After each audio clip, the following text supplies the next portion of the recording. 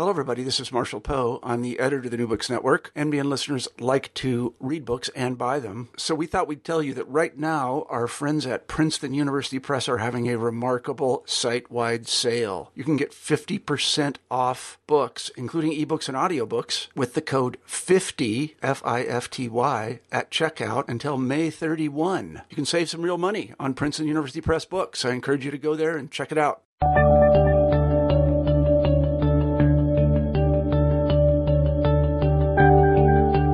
Hello, everybody, and welcome back to New Books in History.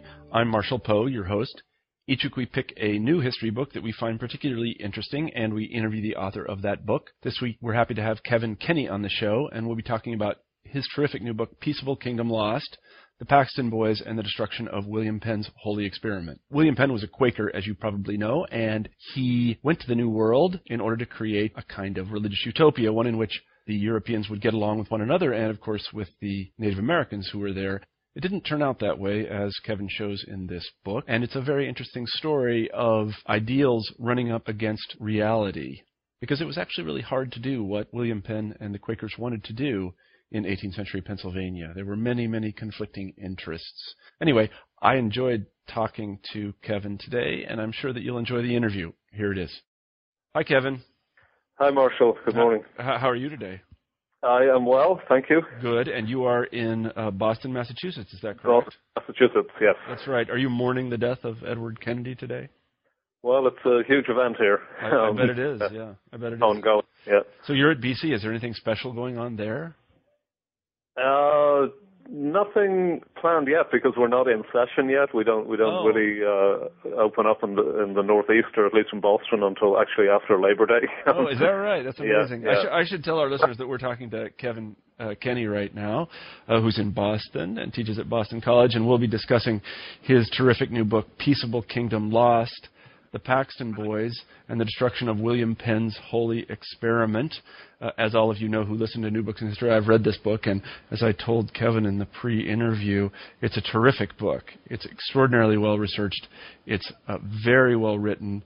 It's quite a page-turner, and it's also really sad because, as Kevin, I'm sure, will tell you, it really is a terrific example of good intentions gone awry, kind of running into circumstances and breaking up on the rocky shoals of, I guess, what I'd call human nature. But in any event, Kevin, let me ask you to begin the interview by just saying a few words about yourself, where you're from, where you went to school, and that kind of thing. Sure. I'm a native of Dublin, raised in Dublin, educated in Scotland as an undergraduate at the University of Edinburgh, and then I came to the United States actually as an undergraduate for a year, got very interested in American history, and then decided to do the PhD in American history. It made most sense to come back to the United States, obviously, to do that, and I took the PhD at Columbia University, studying American history. Jim Shenton was the historian of immigration. Eric Foner, the great historian of the 19th century and the Civil War. Barbara Fields. Those faculty had a formative influence on my training. And at that point, how did you get to BC? I got to BC by traveling 2,000 miles south. My first job was at the University of Texas at Austin. Uh-huh. So I was trained in American labor and immigration history, and I had a position as assistant professor in that field at the University of Texas for 5 years. And then position opened up at Boston College, which was quite attractive to me, a more senior position. So I took a circuitous route from New York to Boston and back to Northeast. I see. So you wrote a number of books prior to this one. Maybe you could say a few words about those. Yeah, the first book I wrote was called Making Sense of the Molly Maguires, and that was history of immigrant workers in the Pennsylvania anthracite fields during the period of Civil War and Reconstruction.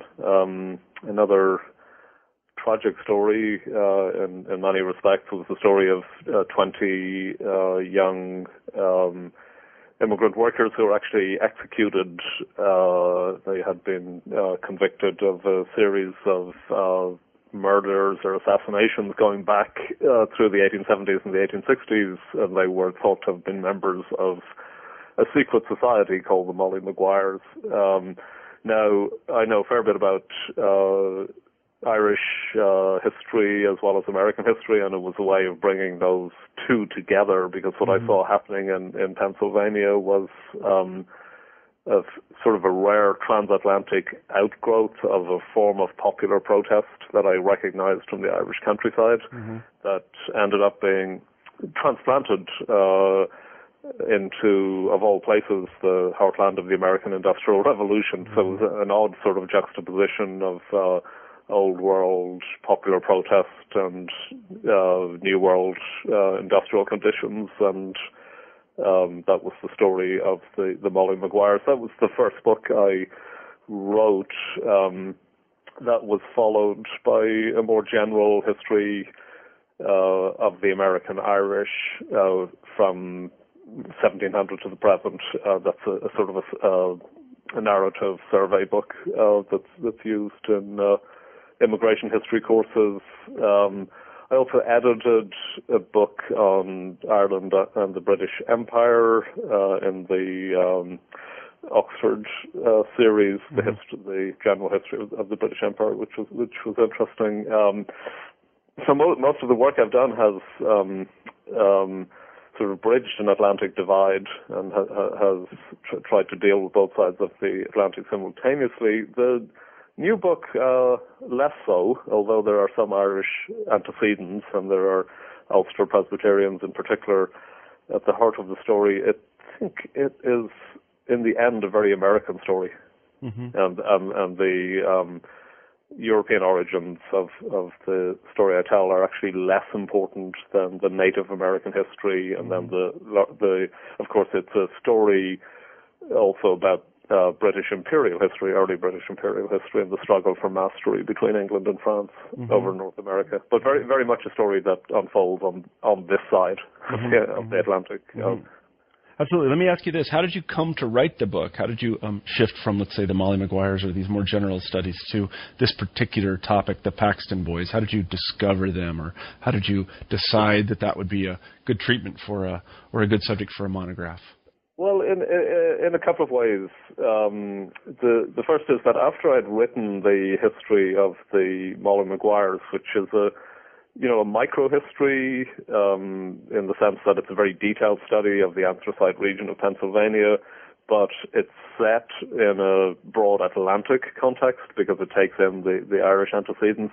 After I'd written that, I thought for a while of writing, if you like, a prehistory of these popular protest movements that would start in the mid-18th century, take the story through groups like the Regulators, the Whiskey Rebels, and then on into various gangs and secret societies that emerged among immigrant workers in the antebellum period. I thought of doing that for a long time. I was going to call it Midnight Legislators. A title I still want to use, at least for an article, if not for a book. I was going to say, that's definitely worth hanging on to. Yeah, the title alone was driving it.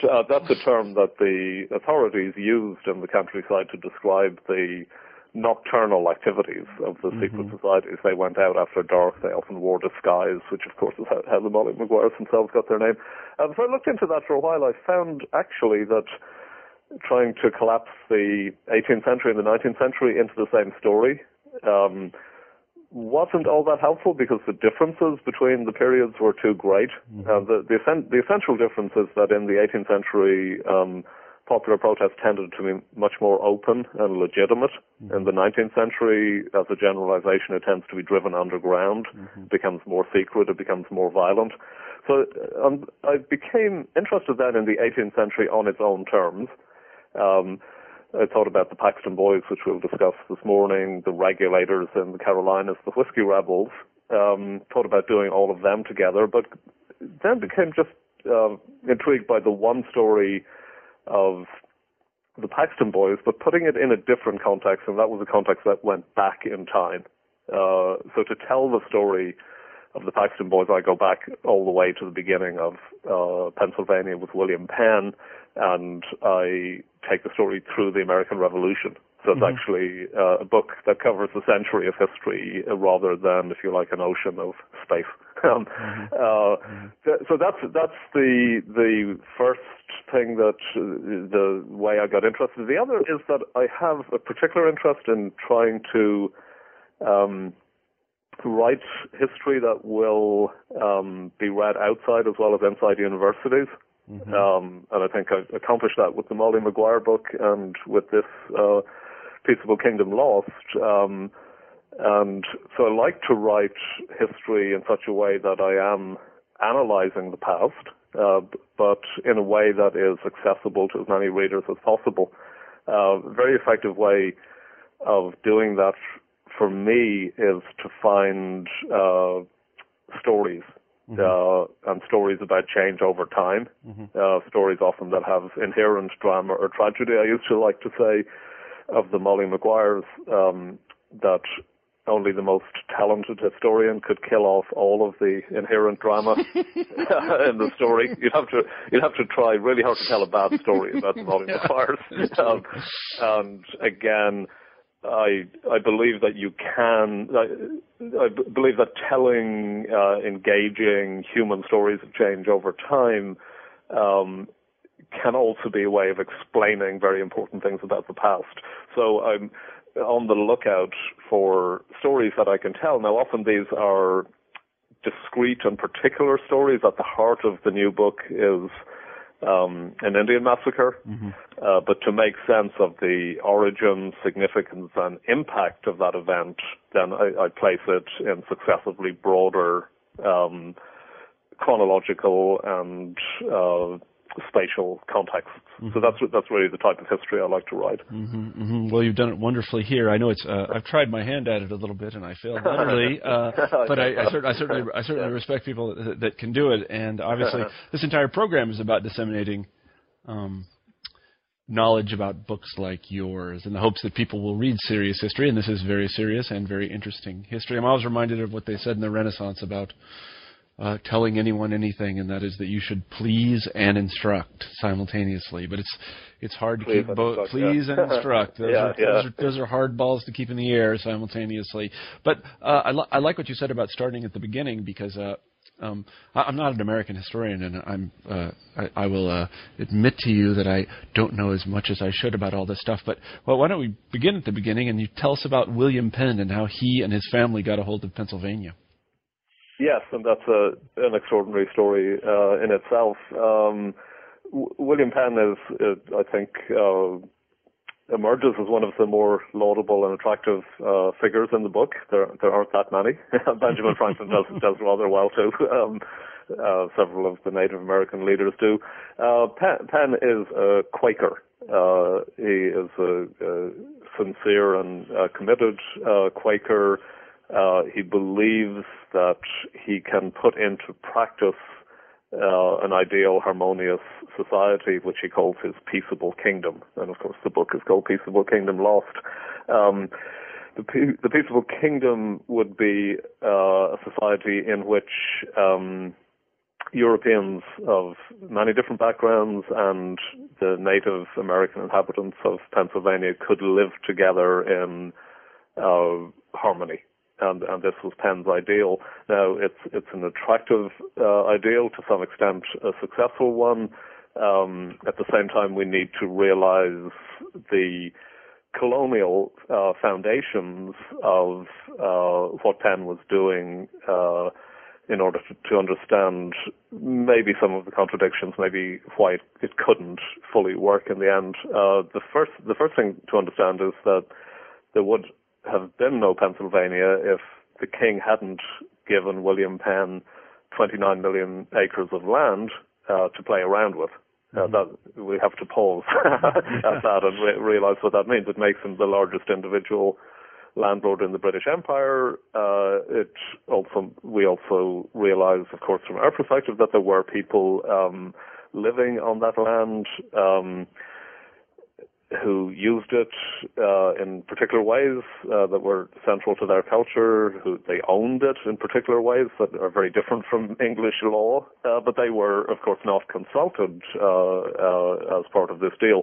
Now, Penn stands out because he is genuinely interested in the culture of the different Native American or Indian groups who live there. He treats them as individual sovereign entities. He doesn't lump all Indians into the same category. That comes later in American history.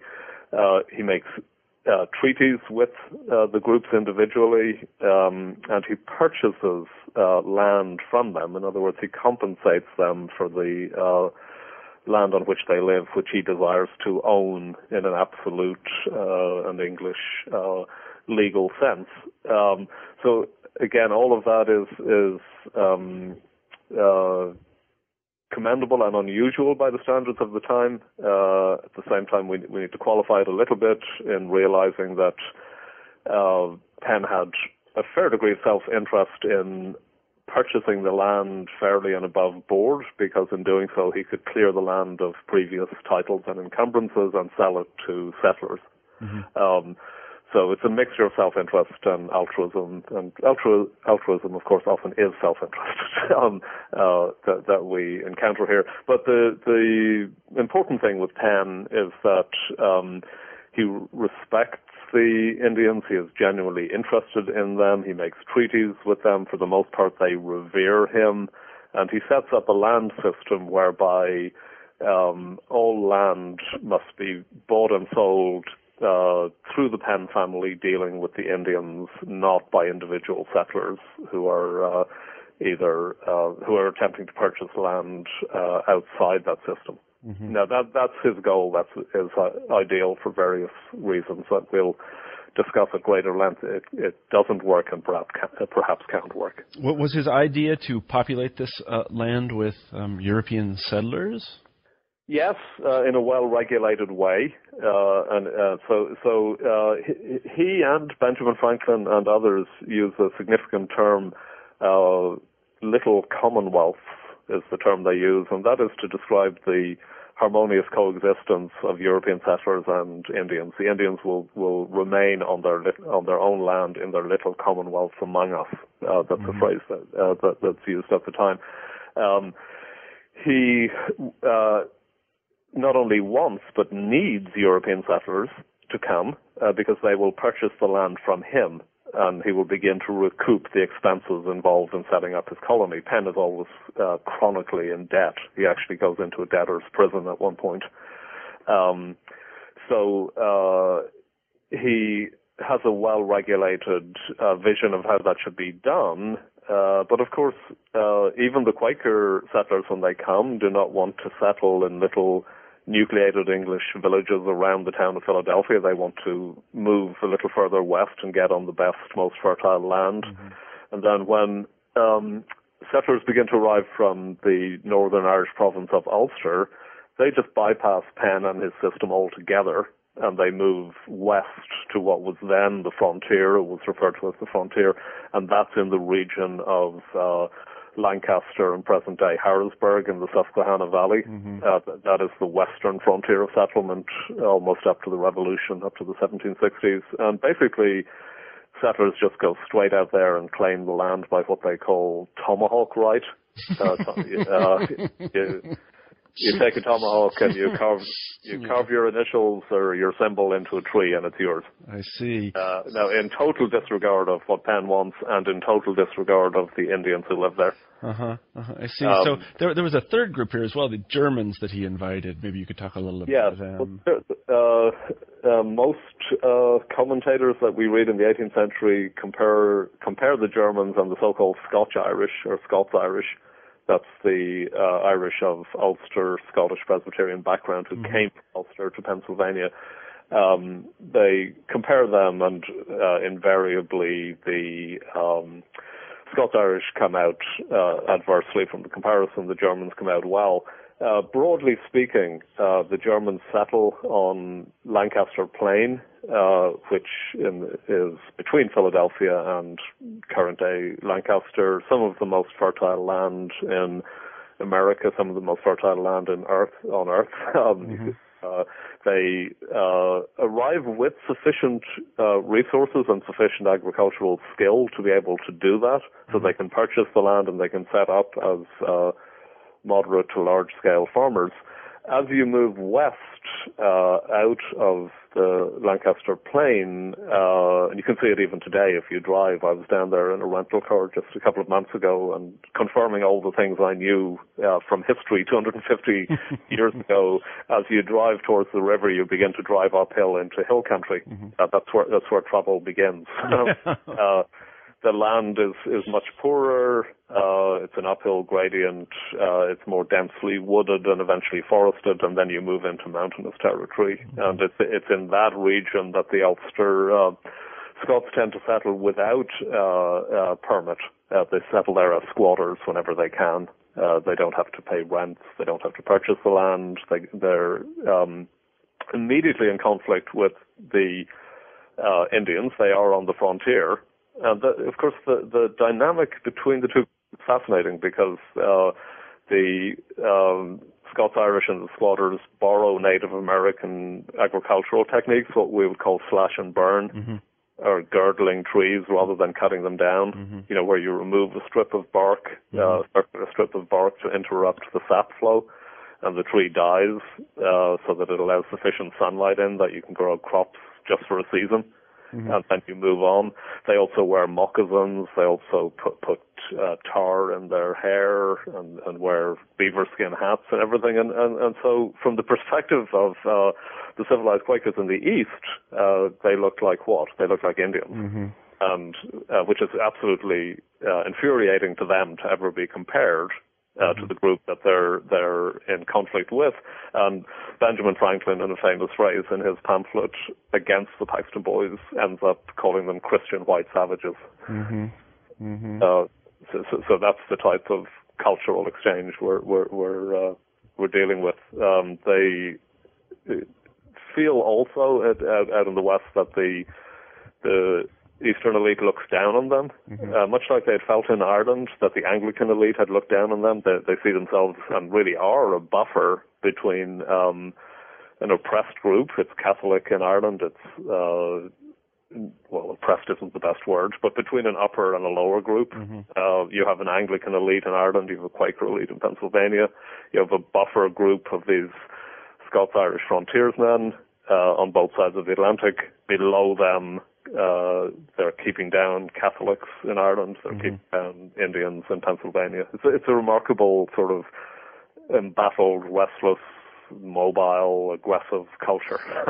Yeah, no, it's interesting. Why? Let me ask a quick question. Were most of the Germans who came, were they Mennonites, or were they Lutherans, or were they both? Both. Couldn't give you exact figures off the top of my head, though they're in the book. I can't remember either. Come through. They wouldn't mostly have been Mennonites. There were Amish, there were Mennonites, there were Lutherans. It's funny, there isn't really a pan-German identity because not only do they belong to different religions and come from different regions and speak different dialects, they often want to be left alone. And by definition, some of the Mennonite and Amish groups are self-contained and want no interaction even with other Germans. So the actual breakdown I don't have. I just was wondering. And the reason I ask is we have Mennonite and Amish communities out here in Iowa around Iowa City, and we visit them sometimes, and I just was kind of interested. They're the best. The Mennonites and Amish would be the best known of the Germans in Lancaster, but not necessarily the most numerous. And I know that Germantown figures prominently in the book. I think most people know about Germantown these days because it's an extraordinarily large mall. I don't know if you've ever gigantic mall that everybody from Philadelphia goes to. Then the Ulstermen, I don't know if they were called Ulstermen at the time, but the folks from Ulster. Why did they come over? How were they convinced to come over to this rough country? Well, they came over for the same reason that their own ancestors had come into the north of Ireland from Scotland, and that was in hopes of securing land that they could call their own. It's it's all about land. Now, in Ulster, they never properly secured that goal because they tended to be tenant farmers rather than landowners. One way of owning land in a brutally direct way is just to expropriate it, to take it away from its native inhabitants, and they did that and set up claims, and then might have eventually legalized those claims. It's a chaotic place. But there's a phrase in the book where a generation before the Paxton Boys strike, a group of Ulster squatters try to take over the land on which the same Conestoga Indians are living under the protection of the Penn family, and they say that it is wrong that land be left idle when it's needed by hungry Christians.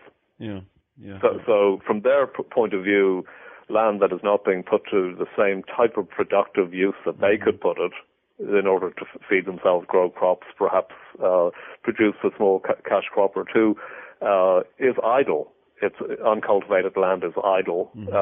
Whoever lays claim to that land and can produce value out of the land by working the land is justified in owning that land as property. So from their point of view, the land is not used. It is populated by heathens who are putting it to no productive use and therefore have no claim to it. So that it should just be taken over. Now, from the point of view of the Penn family, the land ultimately belongs to the Penn family because they're simultaneously landlords and proprietors of the province. From the point of view of most of the Indians, the very concept of land ownership as absolute private property is nonsensical. Because I know that it's a very tangled situation. You said that the Penn family. It's one of the things you say in the book, and this was sort of interesting, is that the Indians sell the same piece of land several times. Yeah, and the Penns go along with that. I think it's very revealing. We don't know for certain, but all the signs are that land was held as a tribal trust. It wasn't held in individual allotments. That the English notion of absolute land ownership, which could be forfeited or alienated in return for land or goods, is not one that makes sense to most Indians. They're not interested in land as property, as a source of revenue. They're interested in land as that which sustains life, and there's a fair amount of reverence for the land and what the land contains in terms of its crops and animals. Now, the Penn family will purchase land from the Indians, the Iroquois, who we'll talk about, I'm sure, are major players in this. Any such purchase has to be ratified by the tribe or nation in council. It has to be formally ratified in order to be binding, but it's still the idea of transferring absolute title over land in this way is still a very odd one for the Indians. And one clear sign we have of this is on multiple occasions they will sell a piece of land and then they will approach the Penn family half a generation or a generation later and say, you know what, we're going to sell you that piece of land. I document in the book some cases where the same piece of land is sold over and over again, and the Penn family will go along with this. And if you read the sources, there'll be a gentle admonition which will be, well, look, your forefathers did sign a deed giving us this land in 1737 or 1686, but we'll give you 500 pounds again, and the land is ours again, but really it's ours. So there's a huge cultural gulf there. Well, it's funny because I know that in the case of many universities, and the one I'm thinking about in particular is there's a famous university in Cambridge, Massachusetts, you may have heard of, that will occasionally, there are two actually, but one of them gives the city of Cambridge a big lump sum payment every year. Oh, really? Yeah. So in a sense, Cambridge is selling them the land in which this famous university is every year. Every year. Yeah. And if they don't surrender that payment, I figure that these people at this famous university are going to suffer. So it's not land title is not something you want to investigate too closely. It may be legal, but it's still fictitious. So some basic sense. That's absolutely right. So then, one of the things I really liked about the book, and I think that readers will find most interesting, is the attention you pay not to lump the Indians into one category, and that is, we have a Native American historian here who beats that drum, so to say, very, very often, and I really liked how you showed that the Indians themselves were not exactly.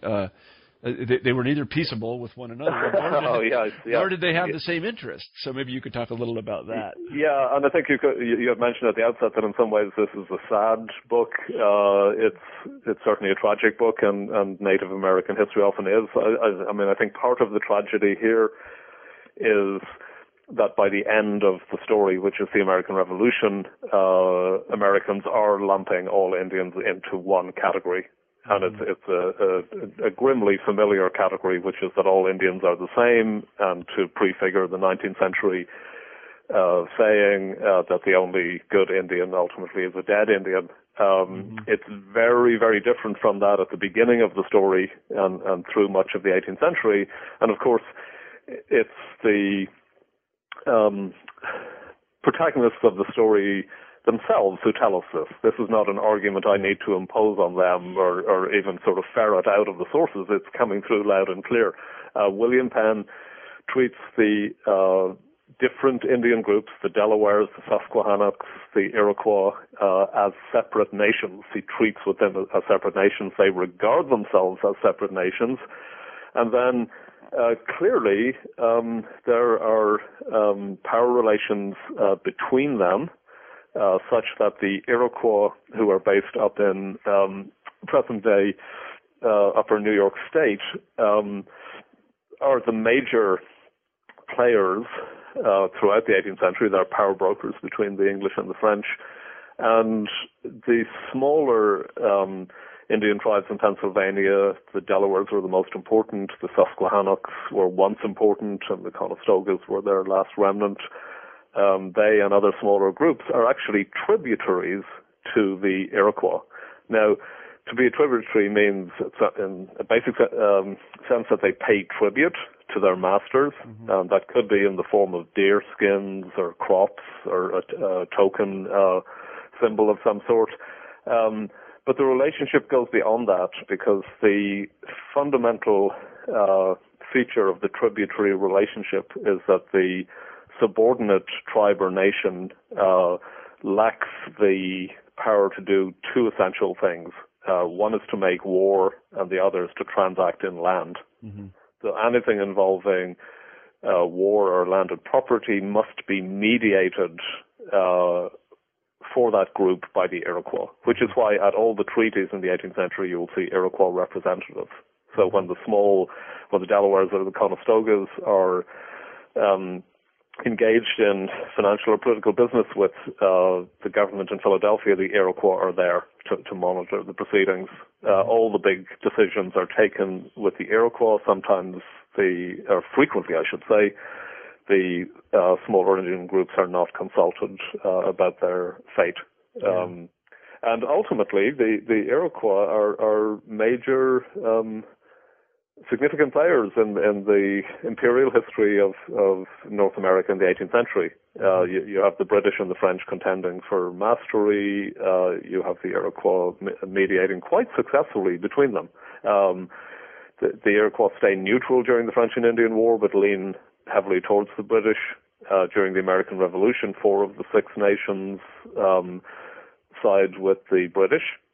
Which is the only side they could have taken, because they were much more afraid of the Americans than the British, with good reason. And maybe we'll get back to that point. I think the whole topic of Indian, sort of European Indian diplomacy is a fascinating one, and a lot is being done on it now. We just hired a fellow, Tom Mitrod is his name, and he's just completed a book on on basically Indian diplomacy.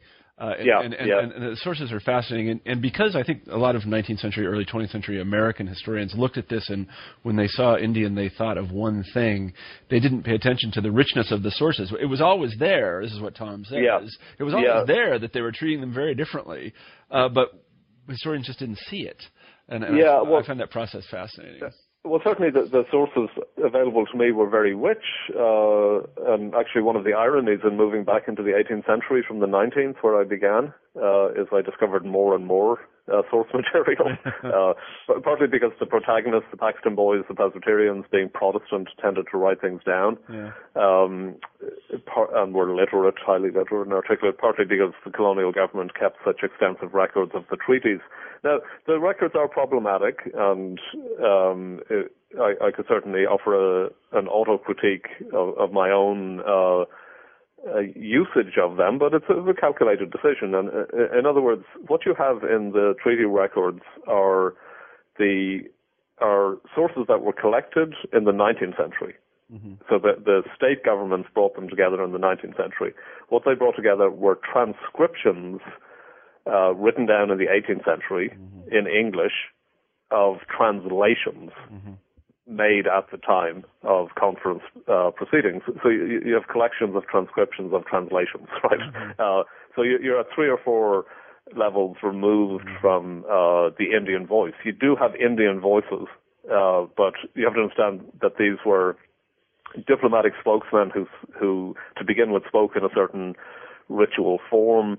That was then translated. The translation was transcribed, and I'm sure distorted in transcription, sometimes deliberately, and then eventually collected in the 19th century. So it's a third or fourth hand account. And now, I guess when I was younger and when I was doing the Molly Maguire book, and maybe a little more skeptical than I needed to be, I would have said, well, those sources are too compromised, but they're not.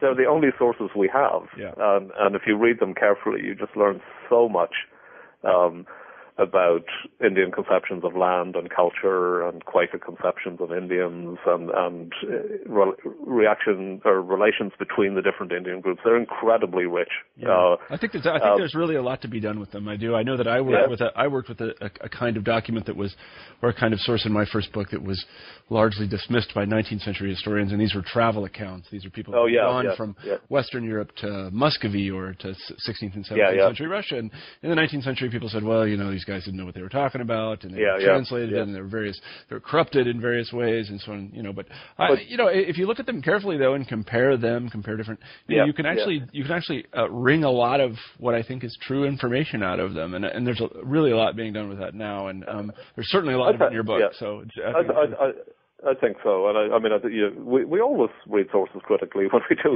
read about history, so they have to be read in a certain way. The other thing I would say that struck me most in writing the book, and certainly stands out in the way I've written the book, is if you think of the Iroquois and the other Indians, especially the Iroquois, as being engaged in the same fundamental struggle or game over land and power as the Penn family, the Quakers, the French, the British Imperial government, all of them are interacting on the same terrain. The net result of that approach is to de-exoticize the Indians. Now, it could be that an ethnologist would look at my work and say, no, I've gone too far in that respect. But in my book, the Indians are just as human as everybody else. And that's how they come through loud and clear to me. And, this was a new field for me, a new century for me. But this is what came out of the sources for me, is that they were all engaged in a common struggle. And it's a sort of the net effect, as I say, is to de-exoticize. And I think that on balance is a good thing and a powerful insight. Certainly for me, it was one of the things I learned most from the project. Yeah, no, I agree completely. I know that when you were talking about the relationship between the Iroquois and these other Indian groups and these kinds of what one call it, relation of patron to client, or that's not the right term, but these sorts of relations of suzerainty. I was thinking, suzerain and tribute. I was thinking that until pretty recently, and I mean pretty recently, the last few hundred years, I believe that the King of England was also the King of France. I don't remember. I don't remember very well, but I'm pretty sure that for a very long period of time, the King of England claimed to be the King of France. That's right. He or she didn't really have a good, that really couldn't enforce that claim very well, but they were still claiming it. And and enforcing the claim is the key thing. There's a large element of bluff in what the Iroquois are doing, but they're brilliant diplomatists, and they do back it up with the threat of military force. Yeah, exactly. So I like this idea of exoticizing. I can't say it very well, but I think it's terrific. I think you should write an article about it or something. Maybe. I'm all for it. So let's get to how it. Let's get to the sad part about how it all fell apart. And did it begin to fall apart during the war, which has many names? That is the American. What was it? It's the French Indian War here, and then it's the Great War for Empire some places, and other places. I think it's the 7 Years War. I can't remember. The 7 Years War, or the First World War. First World War, whatever we call this thing that occurred in the sort of 1750s. It fell apart then. It began to fall apart earlier. I mean, you could say the cracks were evident even during Penn's lifetime, for the reasons we discussed earlier. I mean, it's this unstable mixture of benevolence and colonialism, altruism and self-interest. Now, Penn's children are, I guess, a bad lot. Maybe it just comes from inheriting 29 million acres. I mean, what can one expect? But Tom, he has three sons who eventually inherit Pennsylvania. The eldest of them, John the American, because he was born in Philadelphia during one of his father's two visits, he dies, and Thomas Penn becomes the principal proprietor and governor of the province from the 1730s right through until 1775. He wants to do what his father never managed to do, which is to make money out of the province. He does so as an absentee landlord, and he quickly reverts from Quakerism to Anglicanism, which means that the religious foundation of the peaceable kingdom or the humane vision is gone. And, a very clear sign of this is the one well-known notorious incident I discuss early in the book of the walking purchase in 1737. So basically, Penn and his brother unearth a document that goes back 50 years, and they say to the Delawares living along the Delaware River, said, well, look, our father purchased this land from you. He gave you the money, but the transaction was never completed. The measure of the land is how much a man can walk in a day and a half, and the walk was never made, so we need to survey the land. Well, the Delawares are mystified because they know exactly how much a man can walk in a day and a half. He can walk from here to a certain creek, so many miles distant. But they agree to have the walk conducted anyway, under duress, and the Penns send out a team of relay runners to conduct the walk, and they circumnavigate a territory the size of Rhode Island. So now the Delawares who live there have to leave. It takes 5 years to get them out of there, but who orchestrates their departure? The Iroquois. The Iroquois are now allies with Philadelphia. The Delawares get squeezed out. The Delawares move west of the Susquehanna River. All sorts of interesting things are happening out there, not least including George Washington's efforts on behalf of the Ohio Company to secure land out in what is now western Pennsylvania and Ohio. They come into conflict with the French in the region of Fort Duquesne, which becomes Fort Pittsburgh. And the seeds of the French and Indian War really germinate there. During the French and Indian War, the Western Delaware Indians, who haven't forgotten the walking purchase, really side with the French as the lesser of two evils. They'd rather there was no war. It's not their war. It's a war between two alien powers, but the least threatening of those powers is the French. Mainly because the French don't have the manpower to actually plant extensive settlements in the interior. The British clearly do. So they side with the French. They launch devastating punitive raids back into interior Pennsylvania across the Susquehanna River. And what happens next is decisive, because war has come to the Peaceable Kingdom. The Peaceable Kingdom is still sufficiently Quaker that it has no means of self-defense. It has no militia. So the first thing they have to do with Benjamin Franklin, no, actually he had tried to do it a little earlier. Franklin comes back into the story later, but the first thing they do is they set up a militia, a fighting force. Now, Quakers had been, ever since the opening decade of the 18th century, they had been prepared to vote funds in the assembly for what they euphemistically called the King's Youth. In other words, that's a way of getting, of skirting the question of pacifism and saying, okay, we'll vote to provide funds to the king and he can use them for whatever he wants. In other words, if he uses them to defend us in a war, that's fine. But now, for the first time, the Peaceable Kingdom sets up its own fighting force, and Pennsylvanians will be taking up arms. Now, to take up arms as a Quaker is, from a strict pacifist point of view, in other words, from William Penn's point of view, it would have been anathema. There still are strict pacifists in Pennsylvania, most notably the Pemberton family, Israel Pemberton, who refused to go along with this. But the great majority of Quakers by the 1750s are no longer strict pacifists under the pressure of attacks from on the province for the first time. The province responds. It declares war on the Delaware Indians. It even provides scalp bounties for the capture or killing of Indians. And you could say by 1756, at the very latest, the Peaceable Kingdom is no more. And how do we get from there to the Paxton Boys?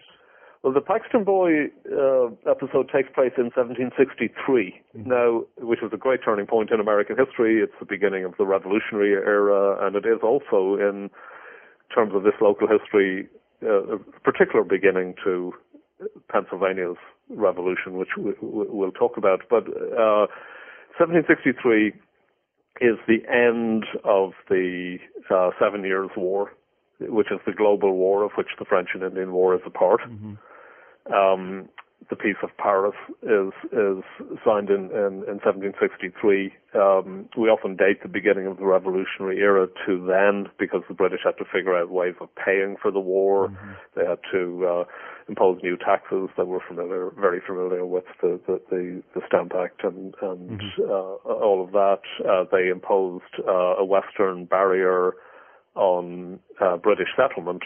In other words, they drew a proclamation line and said east of this is English territory, west of it is American territory, and all of that outrages the type of people I described earlier who are living on the frontier in the Susquehanna Valley.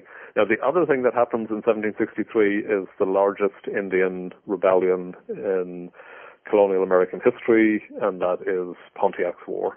And that originates up in the Great Lakes region, but quickly spreads down all the way down to the Ohio Valley in Pennsylvania. And once again, Delaware and Shawnee Indians begin to cross the Susquehanna River and attack Pennsylvania. On the front line, of course, are the Ulster Scots, the Presbyterians, the squatters, the wild men. And from their perspective, they are reliving the nightmare of the French and Indian War once again. And the government in Philadelphia, both the Quaker-dominated Assembly and the Penn family, which controls the executive, are doing virtually nothing to protect them, because Pennsylvania disbanded its militia in 1758 once the Pennsylvania phase of the French and Indian War came to an end. So what happens is, under pressure from the frontiersmen, the Philadelphia government authorizes the creation of a new provincial militia for defensive purposes. both east and west of the Susquehanna River.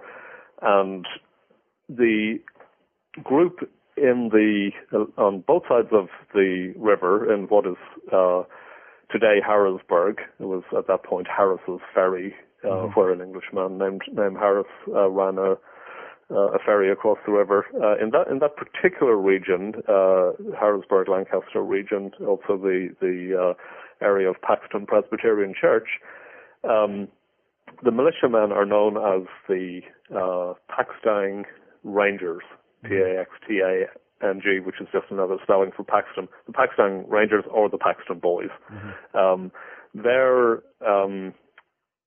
commander, though he doesn't fight in the field, he's quite elderly, but the man in charge of raising them is the Reverend John Elder, the fighting pastor of Paxton Presbyterian Church. He had fought during the French and Indian War. My understanding of what happens is that this particular frontier militia group, the Paxtang Rangers or Paxton Boys, which is organized for strictly defensive purposes, quickly exceeds its mandate and launches offensive attacks usually on Delaware Indians living in Moravian settlements. That's their principal target. Those attacks fail for complicated reasons. They're repulsed by other Indians. And the Paxton Boys turn around and they say, well, look, there's this group of Indians, the Conestogas. Now, by this time, there are only 20 of them left, but they are a remnant of the Susquehannock Indians who were once very powerful in the region. They've been living on Conestoga Manor for over 70 years. They were actually given land there by William Penn and have been living under government protection. That's the protection of the Penn family ever since. And this is the target they choose. And I was going to say, and some of them are also Christians, aren't they? Yes. Now, the Indians they initially attacked were definitely Moravian Indians, which is, in other words, converted to Christianity by Moravian missionaries. There's no evidence that the Conestoga Indians were actually Christian. Okay.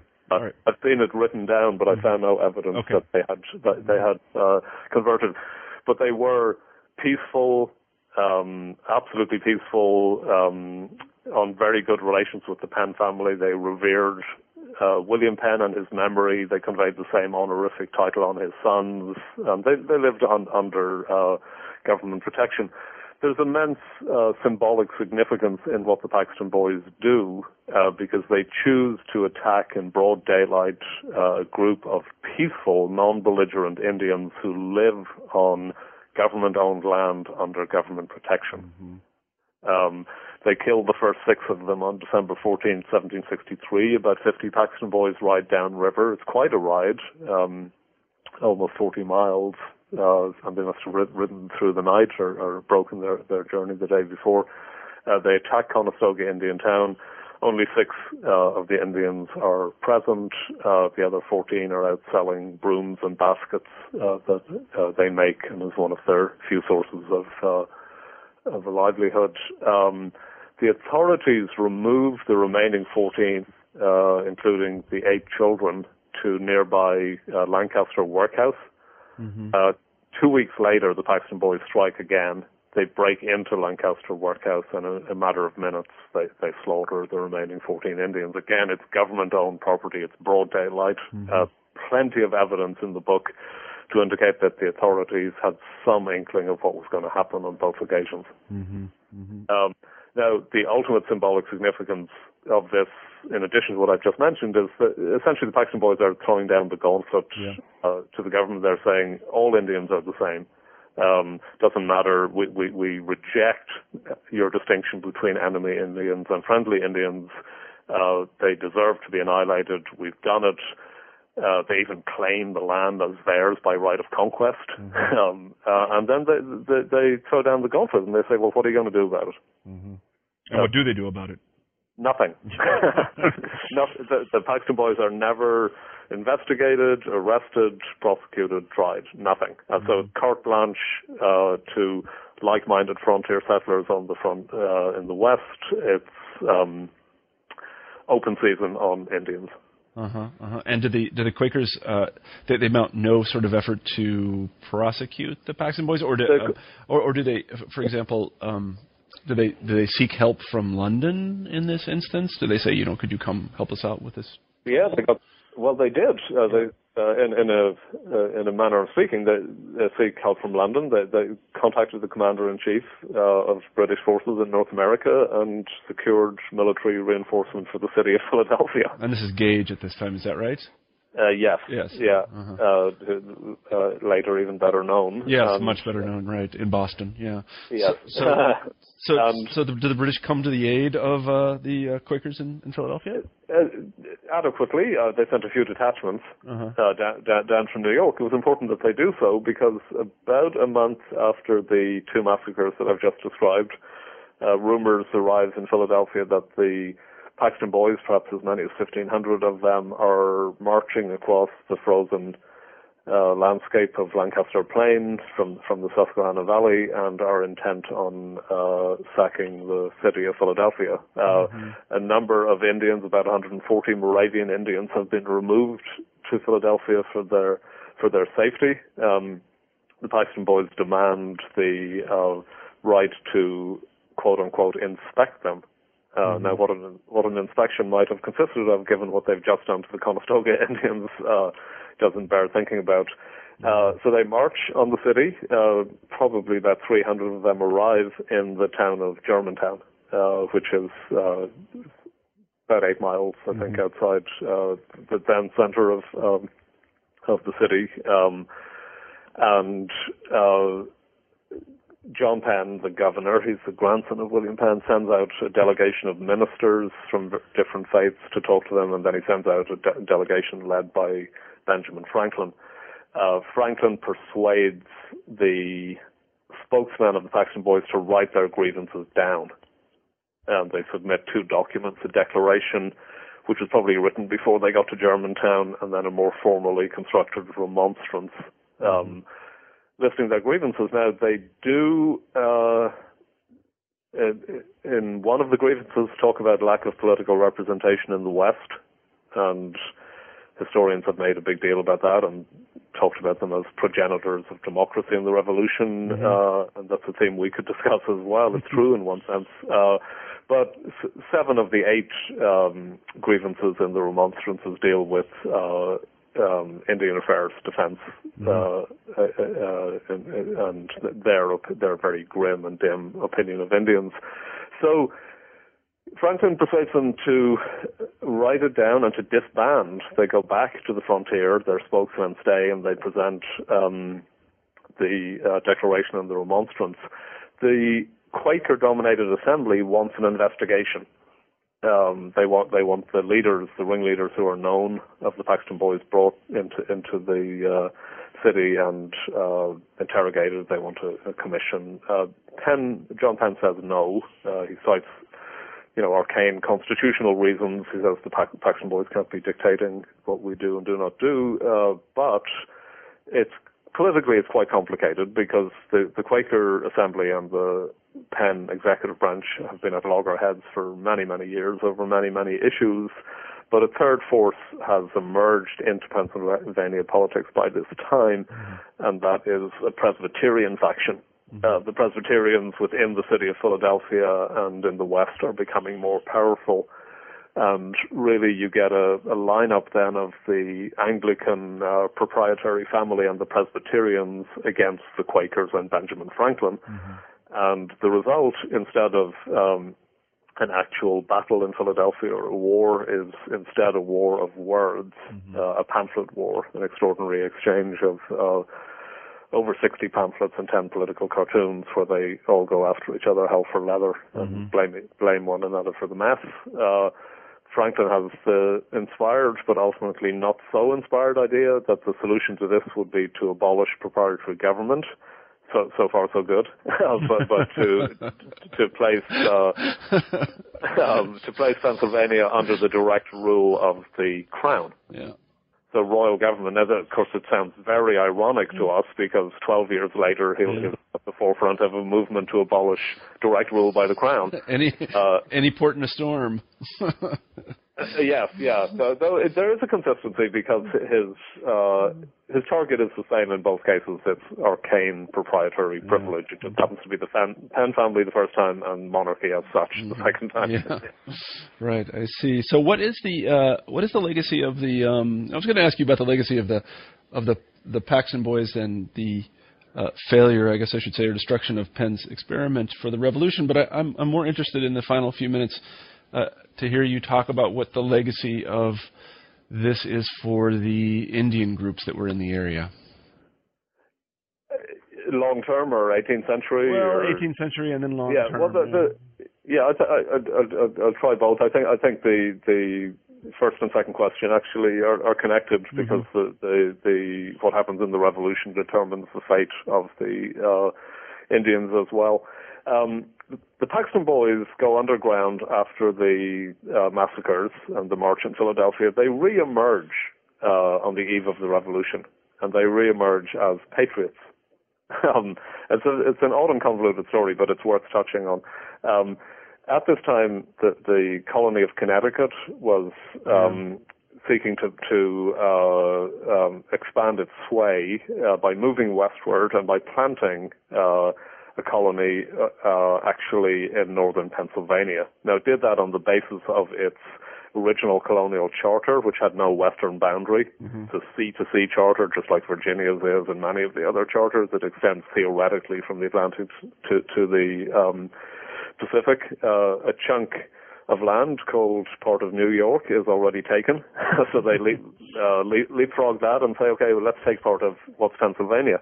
They approach Lazarus Stewart, a man named Lazarus Stewart, who was the leader of the Paxton Boy expeditions in 1763, and said, look, you still need land. We'll give you land if you work as mercenaries for us against Pennsylvania.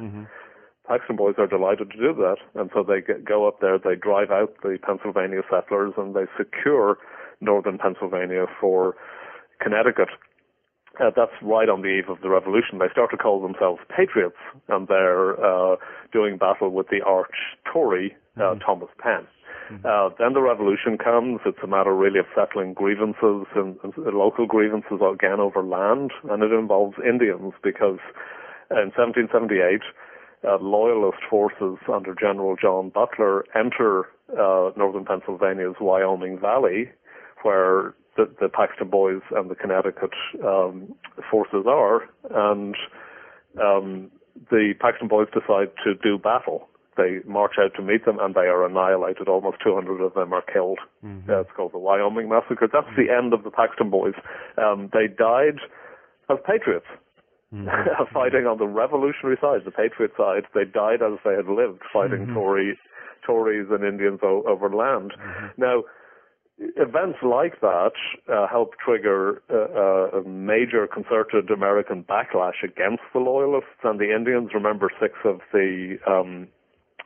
four of the six nations in the Iroquois Confederacy have allied themselves with the British. So the Americans launch scorched earth campaigns up through Iroquois country and out into western Pennsylvania. They devastate, destroy villages, devastate everything in sight. In 1783, you have the Second Peace of Paris, the more familiar one that ends the Revolutionary War.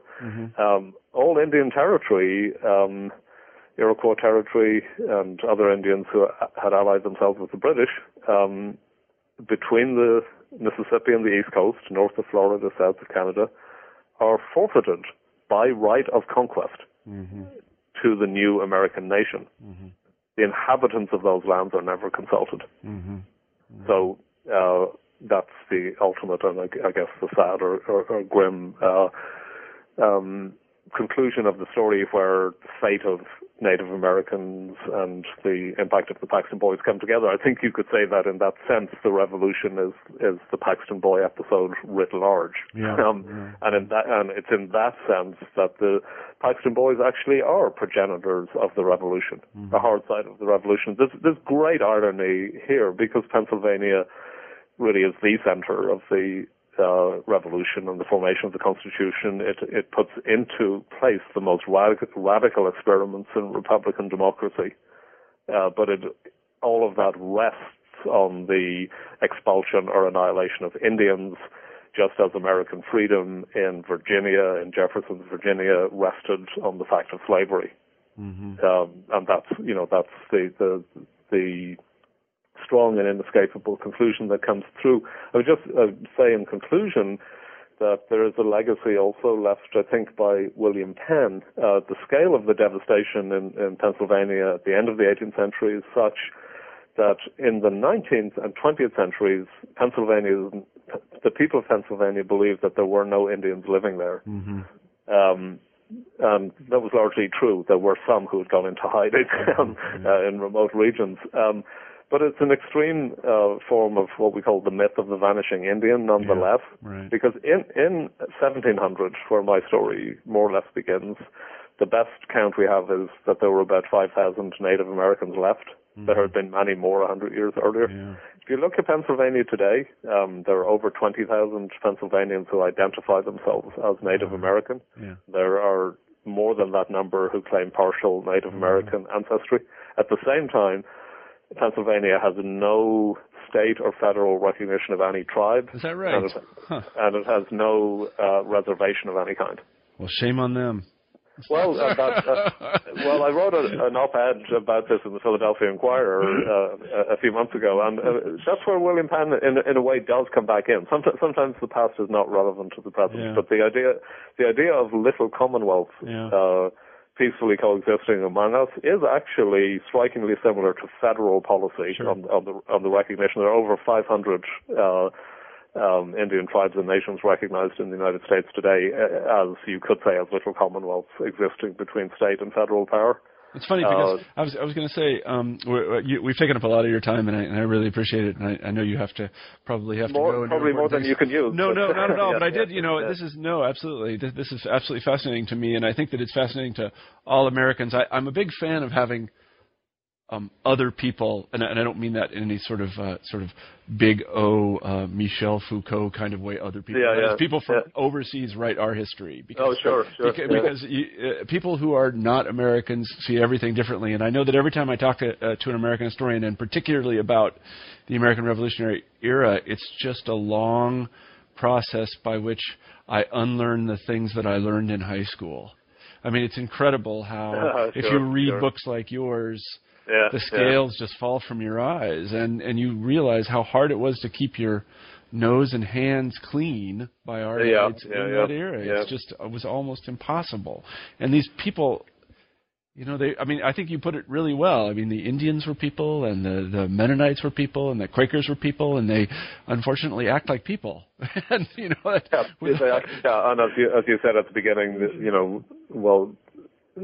I don't recall exactly how you put it. I mean, the road to hell is paved with good intentions. I mean, it's just very hard to keep your hands clean here. I have to say though, when I published the piece in the op-ed in the Philadelphia Inquirer just a couple of months ago, I got about 25 or 30 direct email responses from people who read it that morning, and only two of them were negative. One was a crank.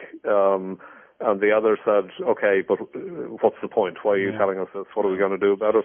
But it was really interesting to get the responses. And I did eventually get one or two responses from Pennsylvanians who are Native Americans who were really, really pleased. And they said all they want to say is that we still exist.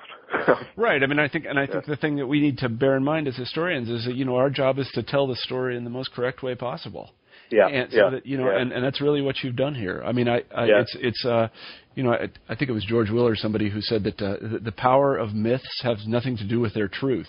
But we're not about myths in what we do. We're about telling the truth. And this one is pretty uncomfortable. I mean, if you're an American and you read this book, you probably will need to go take a shower after you're done. I recommend you read it, though. It's extraordinarily interesting. I think you've done a fantastic job. Anyway, I should tell everybody that we've been talking to Kevin Kenny about his book, Peaceable Kingdom Lost, The Paxton Boys, and Destruction of William Penn's Holy Experiment.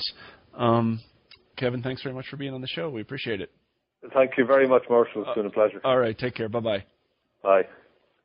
You've been listening to an interview with Kevin Kenny about his book, Peaceable Kingdom Lost, The Paxton Boys, and the Destruction of William Penn's Holy Experiment. I'm Marshall Poe, the host of New Books in History. I hope you have a great week.